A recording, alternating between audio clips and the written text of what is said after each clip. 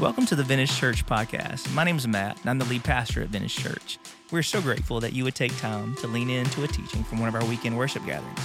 Each week, one of our pastors opens the Word of God with a relevant message in the hopes that you are inspired to live and love like Jesus.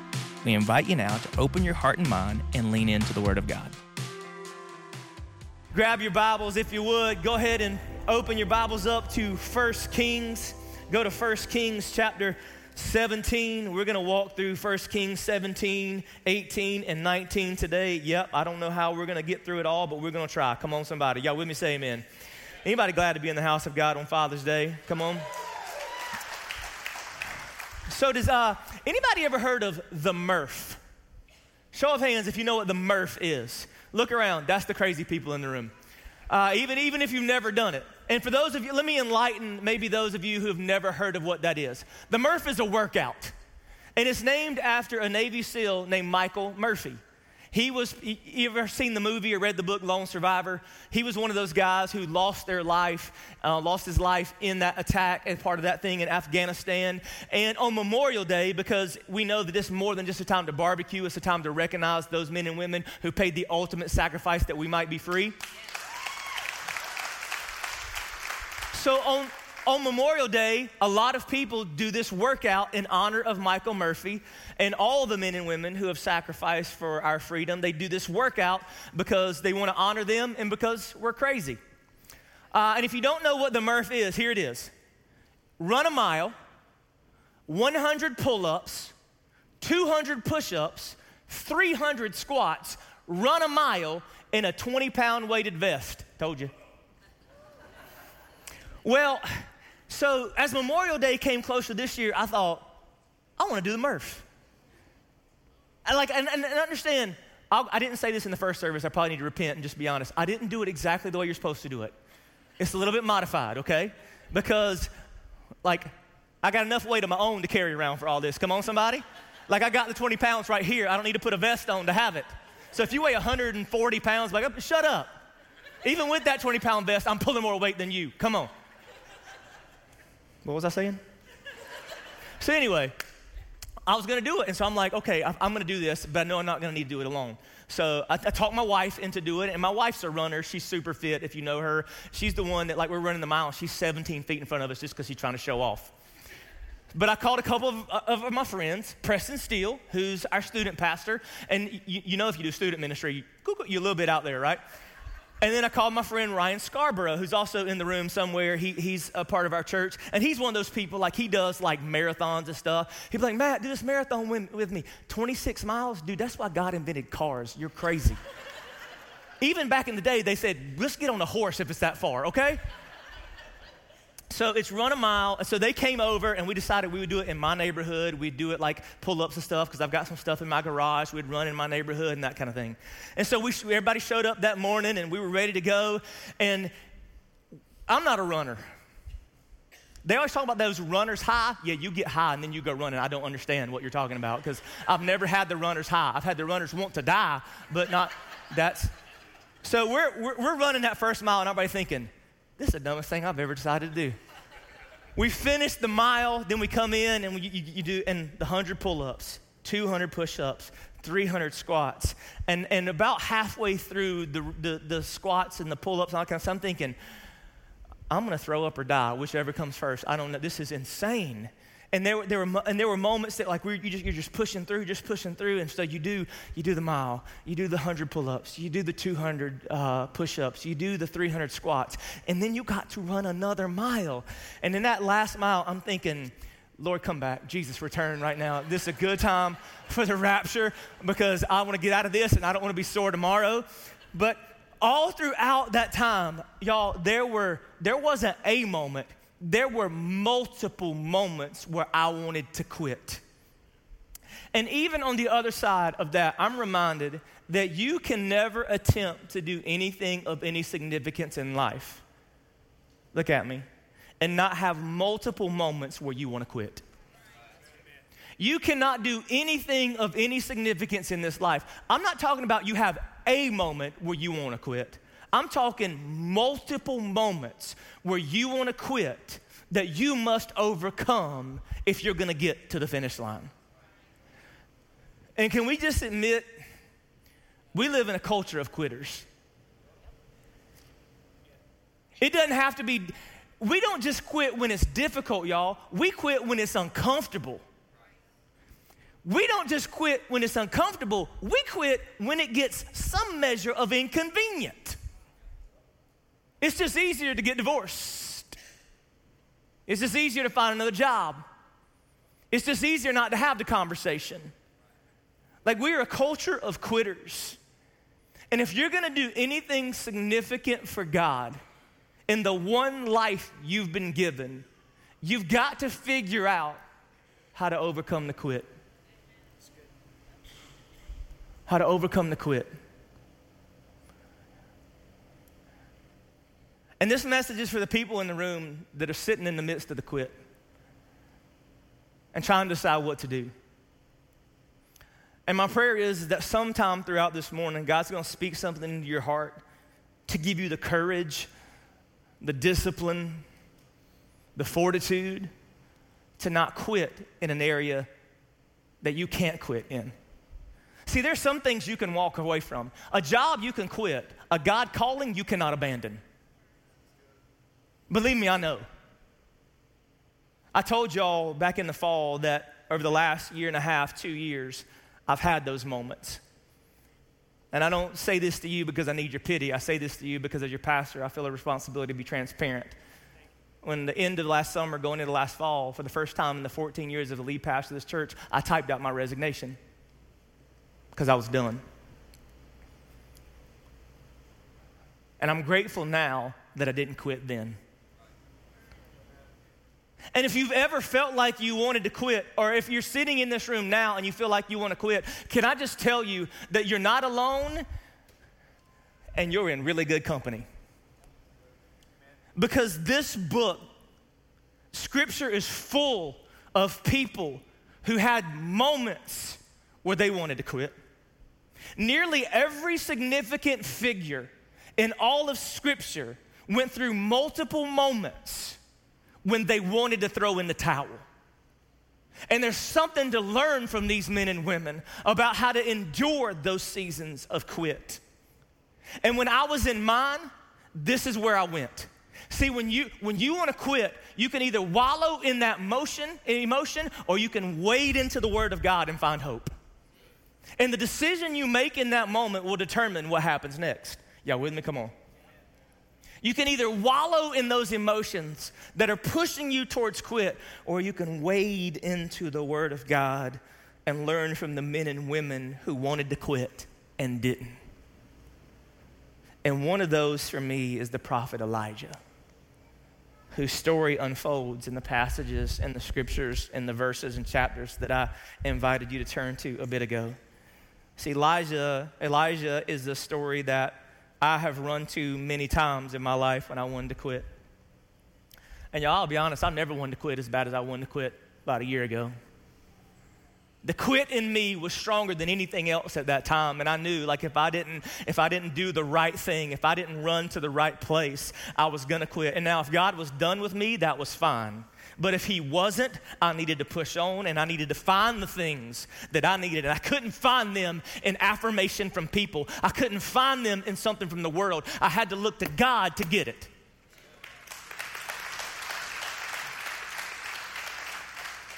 And Elijah has that moment. It's in 1 Kings, the latter part of verse 4 of chapter 19, where Elijah says, I've had enough. Lord, take my life, for I am no better than my ancestors. A couple weeks ago, we talked about escaping exhaustion. I'm not talking to the people today that say I'm exhausted. I'm talking to the people today that say, I'm done. I'm done. And that's where Elijah finds himself in this moment. When he looks to God, he says, God, I'm not exhausted. I'm not tired. I'm not just weary. I am done. And can I just pause for a minute and say, if you're echoing that sentiment, Lord, take my life, and you're in a position where that is something you're seriously considering, please have a conversation with us.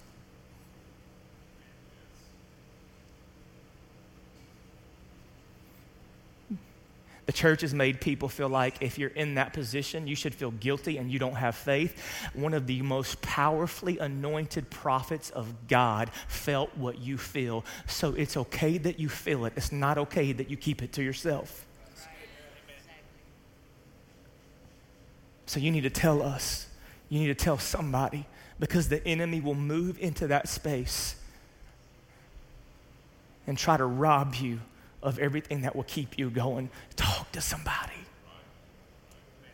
Elijah says, I'm done. But if you're going to find your way out of weary, you got to figure out how you got there. That the way, understanding why is key to the way out. And for a lot of my life, when I've read this story and seen Elijah in this place, I've kind of gotten some of the things about his story wrong. Can I confess? I even think a lot of the ways that we frame what happens to Elijah in this moment and even where he is, and oftentimes preachers like me have mischaracterized. Let me quickly kind of walk you to this moment. Let me give you some backstory. Elijah was a prophet of God. And I don't know what you think a prophet is, but he wasn't a fortune teller. Prophets at times would point things to that would happen in the future, but more often, instead of pointing people to future things, they were trying to pull people back to God.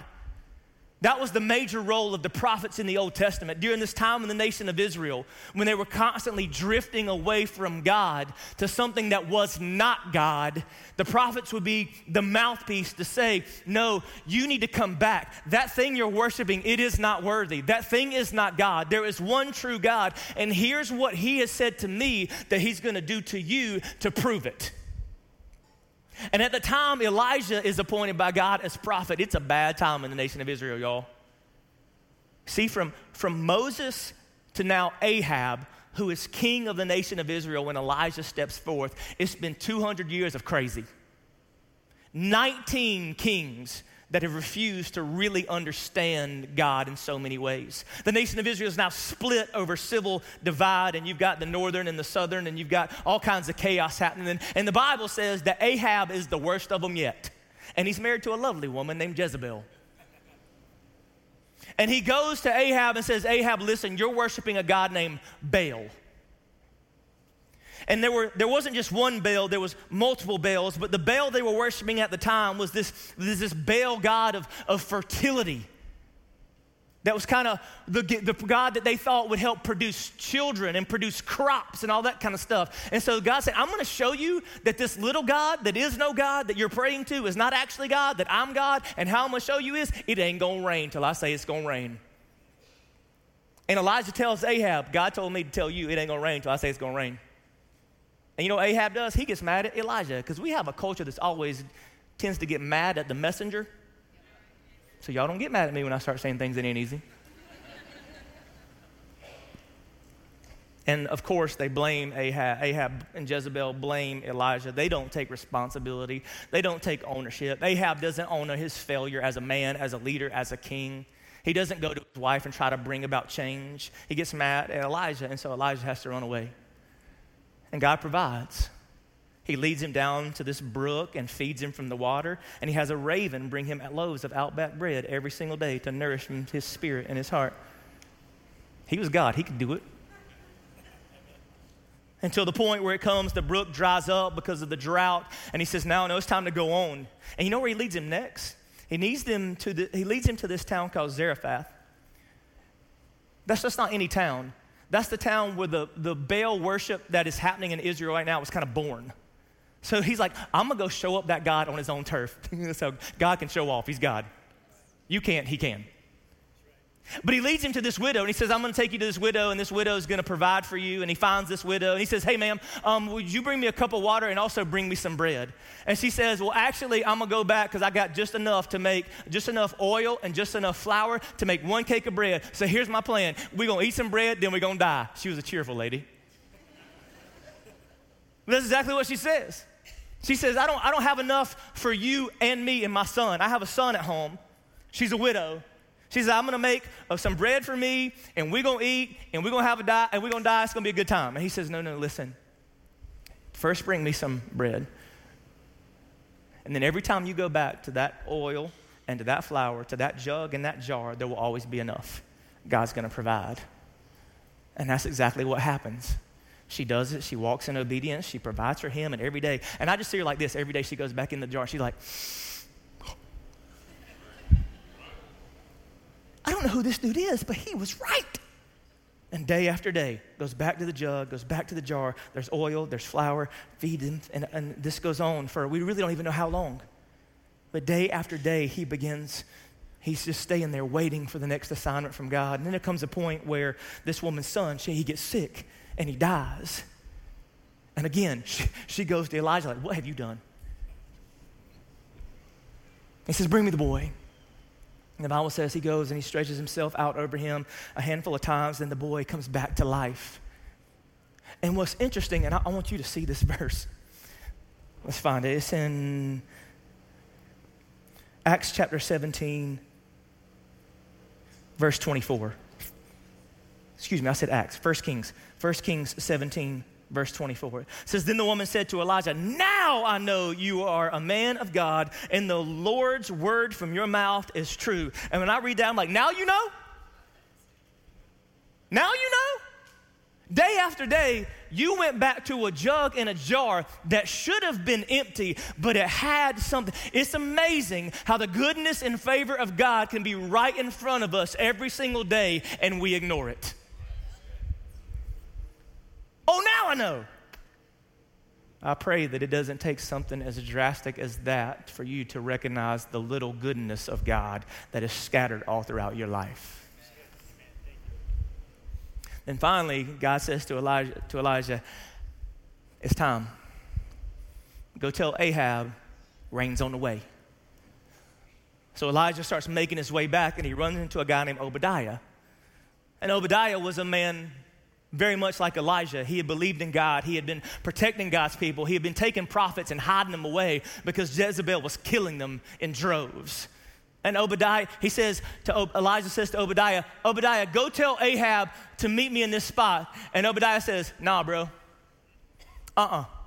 Because if I tell Ahab to meet you there, and somewhere between the time when I tell him to meet you and you're supposed to meet him, God calls you somewhere else and you don't show up, he's going to kill me. And Elijah says, no, I'm going to be there. Time's coming. It's going to rain.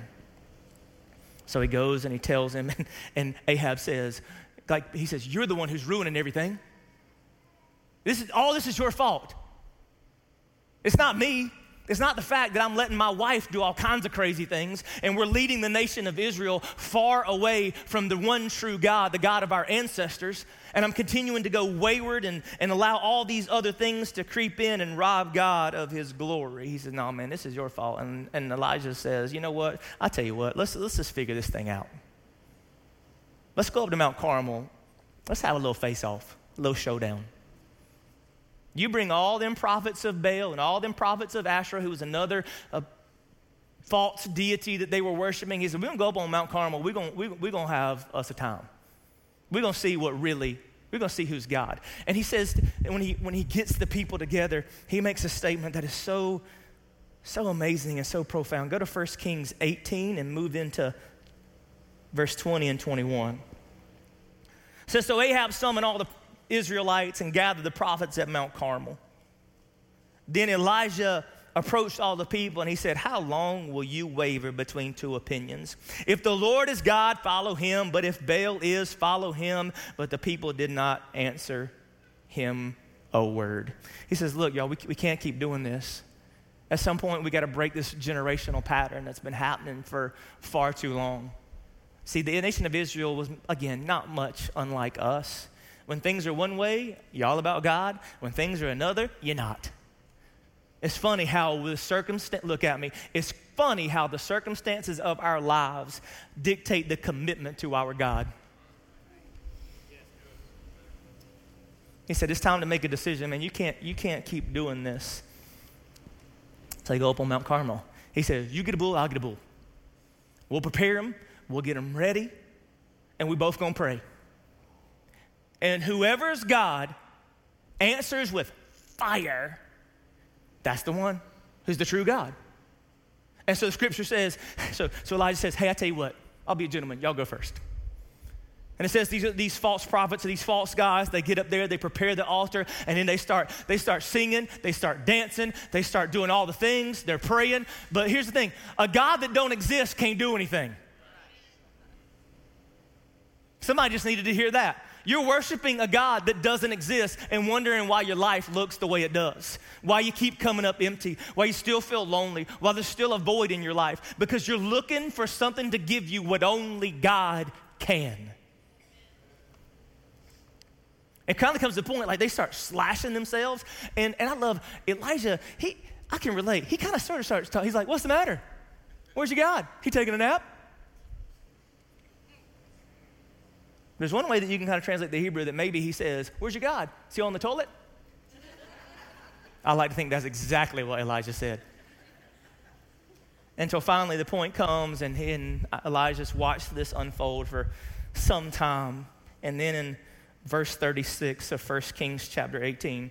At the time for offering the evening sacrifice, the prophet Elijah approached the altar and said, Lord, the God of Abraham, Isaac, and Israel, today let it be known that you are God in Israel, and I am your servant, and that at your word I have done all these things. Answer me, Lord. Answer me so that the people will know that you, the Lord, are God, and that you have turned their hearts back. Then the Lord's fire fell, consumed the burnt offering, consumed the wood, consumed the stones, consumed the dust, and licked up the water that was in the trench because they had doused it with water multiple times. And Elijah said, boom. Verse 39, when all the people saw it, they fell face down and said, the Lord, he is God. The Lord, he is God. There's this awesome, undeniable, powerful display to distinguish the one and only true God from the false one that they had been worshiping. And in that moment, we don't know, it says all the people. Who knows how many that was? Was that all the people standing there? Was it the entire nation? But when it says all the people, it didn't really mean all the people, because there's two very specific people that didn't bend the knee to God. And Elijah goes and has all those false prophets killed, and eventually he says rain's on the way. And I love verse 44 of chapter 18. It says, on the seventh time he reported, there's a cloud as small as a man's hand coming up from the sea, that even God can bring a flood from a small cloud.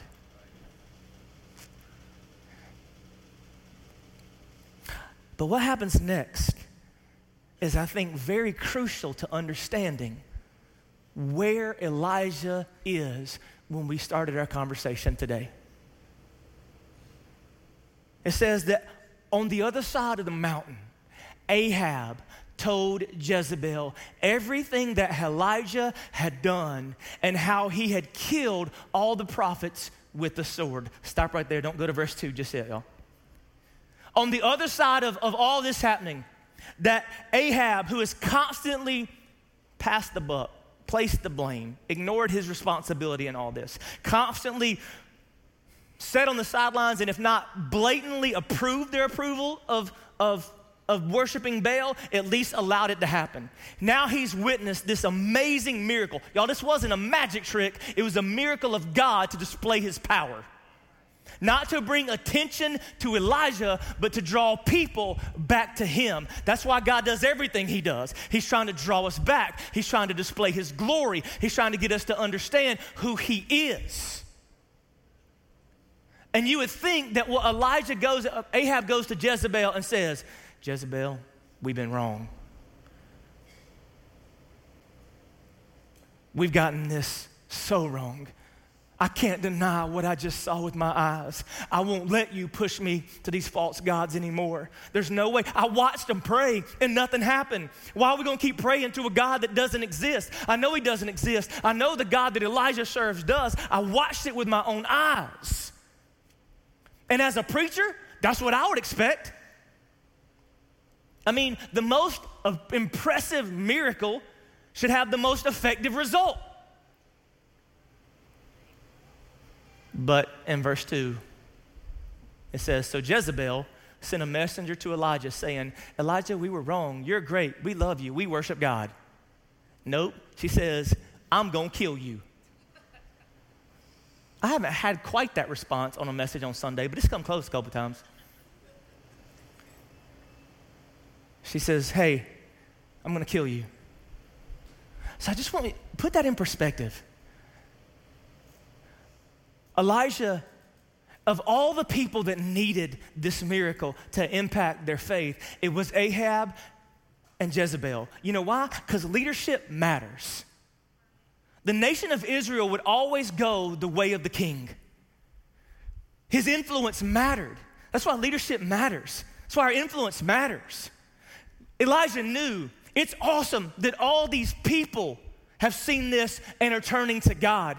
But if Ahab and Jezebel don't turn, this whole thing is not going to turn. And her response isn't, Elijah, you were right, we were wrong, it's awesome, we give ourselves to God, we're sorry. No, it's like, I'm going to kill you. May the gods ever deal with me as severely if I don't make you like the ones that you killed yesterday. And so verse 3, chapter 9, then Elijah became afraid and immediately ran for his life. And now the way that I have characterized, and the way I think many of us have characterized what happens next, is a little bit off. Because I've heard preachers unpack what happens next of Elijah making all kinds of mistakes. That Elijah finds himself now just wanting to die because he had done all these things wrong. That even say, you know, the reason why Elijah's here is because after this moment, after he was just so burnt out. The dude just spent 3 years being fed by ravens. He just watched a miracle happen every single day when the jar and the jug had flour and oil. He had just watched his God send fire from heaven. I don't know that that's a good thing to say. Oh, he's burned out. So what if that's not it? What if it's not a lack of rest or watching God? But it says he retreats. And even the way the retreat is described, it sometimes is very interesting. Look at it with me. Go back into chapter 19, latter part of verse 3. It says, when he came to Beersheba, that belonged to Judah, he left his servant there, but he went a day's journey into the wilderness. He sat down under a broom tree and prayed that he might die. He said, I've had enough, Lord, and this is where we started. Take my life, for I am no better than my ancestors. Then he lay down, slept under the broom tree. He took a nap. I would submit to you that in this moment, Elijah is doing the very thing he needed to do in order to keep going. Sometimes I've heard this characterized as somehow that Elijah's in disobedience. Like, bro, you just saw Mount Carmel. You go look Jezebel in the face and say, I'll send fire on you too, woman. And somehow this is some kind of cowardly act that he's running away from everything. I would say he's not running away from them. He's running toward God because he knows that something needs to happen in his spirit if he's going to keep going forward. Even in that moment where he said, I've heard it characterized when it says he leaves his servant and goes off by himself. See, he's even avoiding community. He's walking away from people. Maybe he's not walking away from community. Maybe he's walking towards some needed solitude where he can get along with God and figure out what to do next. We saw Jesus do something similar, didn't we? In the Garden of Gethsemane, he tells his disciples, hey, y'all stay over here and pray. I need to go get along with God. And there are some moments when you need community. You need people to help you through. But there's a time when you just need solitude to find the voice of God and get away from the noise and the opinions of everybody else. So I'm just going to go sit under this broom tree and wait for God to speak. And he says, I've had enough, Lord. And I think even the way you see God's response is a indicator that Elijah is exactly where he needs to be. Because it says, this happens twice, so suddenly an angel touched him, and the angel told him, get up and eat. And then he looked, And there at his head was a loaf of bread baked over hot stones and in a jug of water. So he ate and drank and lay down again. That when God finds him there, look at me, when God finds him there, he doesn't greet Elijah with a harsh rebuke. He greets him with a gentle touch. He doesn't say, dude, what are you doing here, you coward? He says, Elijah, get up, eat, drink. And then look what happens next. Go to verse 7. It says, then again, verse 7, then the angel of the Lord returned for a second time and touched him. And he said, get up and eat, or the journey will be too much for you. Verse 8, so he got up, he ate and drank. Then on the strength from the food, he walked 40 days and 40 nights to Horeb, the mountain of God. Do you know what Horeb is? It's another name for Mount Sinai. Do you remember Mount Sinai? That's where Moses met with God face to face. That Elijah isn't necessarily just running away from his problems. He's retreating to the God that can solve them. He's running toward God, not away from God. He's going to the place where God's presence was most known. This place where Moses got to see God up close, where God met with Moses and spoke things into him like never before. That Elijah's in this moment when everything in him wants to quit.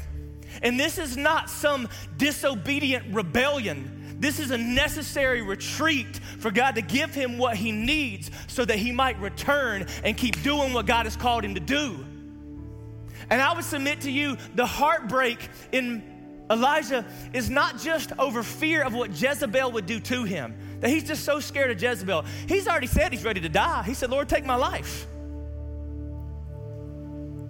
That maybe it's not fear over Jezebel, it's frustration from feeling ineffective. Now, everything I'm going to say is just coming from the heart of a pastor. That when you walk in obedience, there's an outcome that you expect.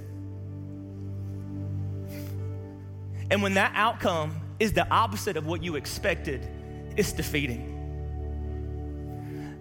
That what if when Elijah came down from Mount Carmel, he thought, this is gonna be it, man. I'm the one that's gonna turn this thing around.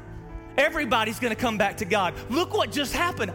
I just was a part of the most amazing miracle in generations.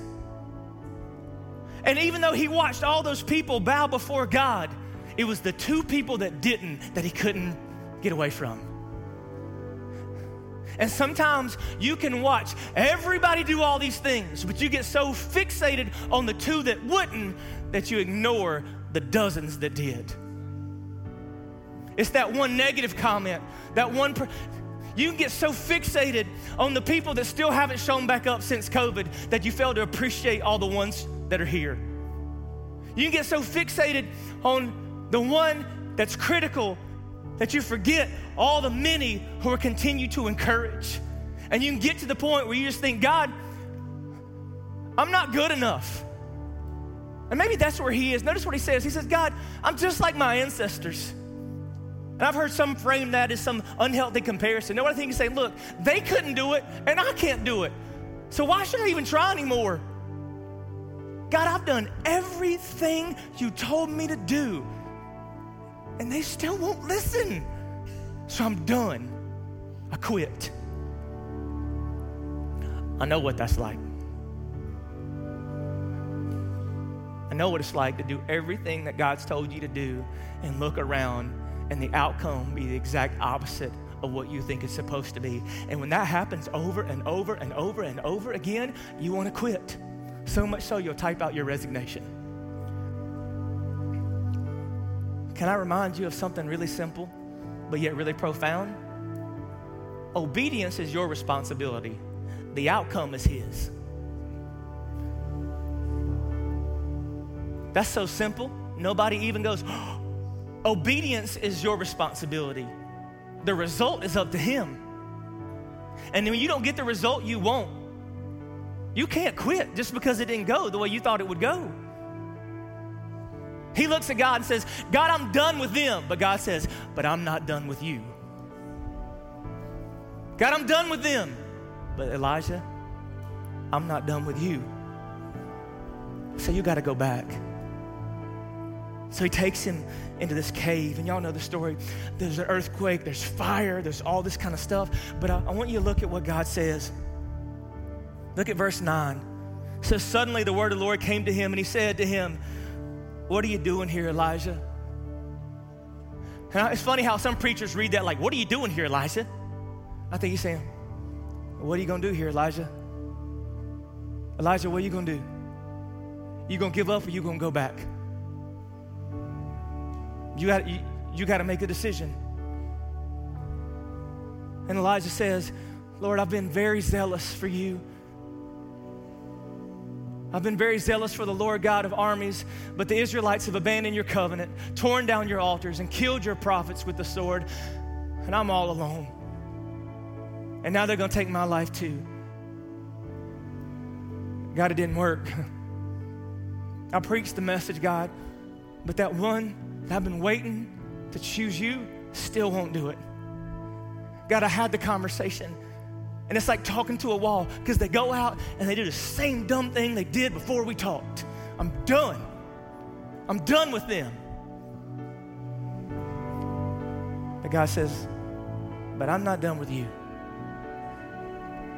So you gonna give up or you gonna go back?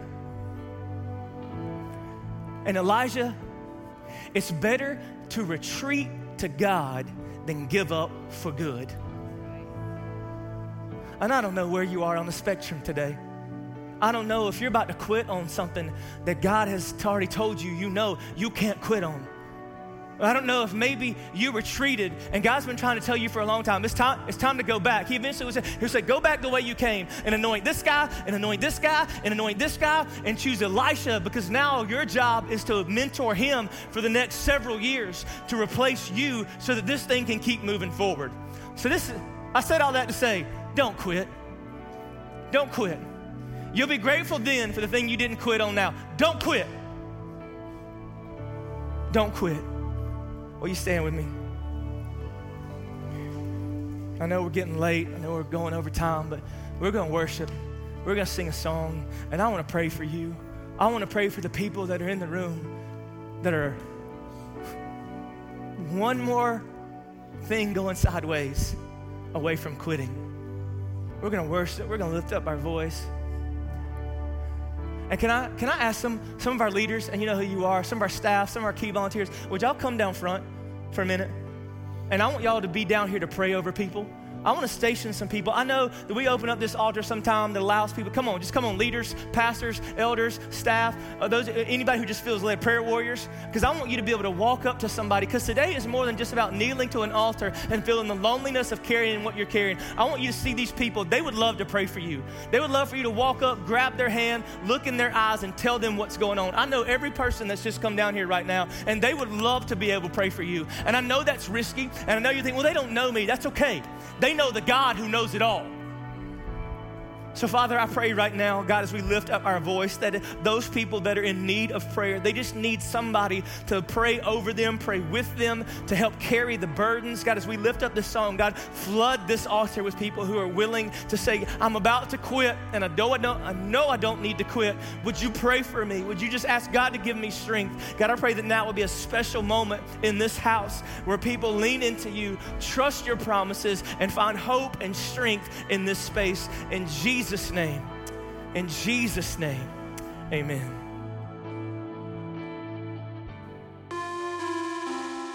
Thanks for listening to the Vintage Church podcast. We hope what you have just heard has inspired you to live and love like Jesus. If you'd like to know more about Vintage Church or to get further connected, we invite you to visit us at our website at vintagechurch.net. We'd also encourage you to download the Vintage app. There you can find more resources about how to get involved and grow in your faith. You can access the Vintage Church app by going to app.vintagechurch.net. Thank you so much for allowing us to be a part of your spiritual journey, and we hope to see you soon.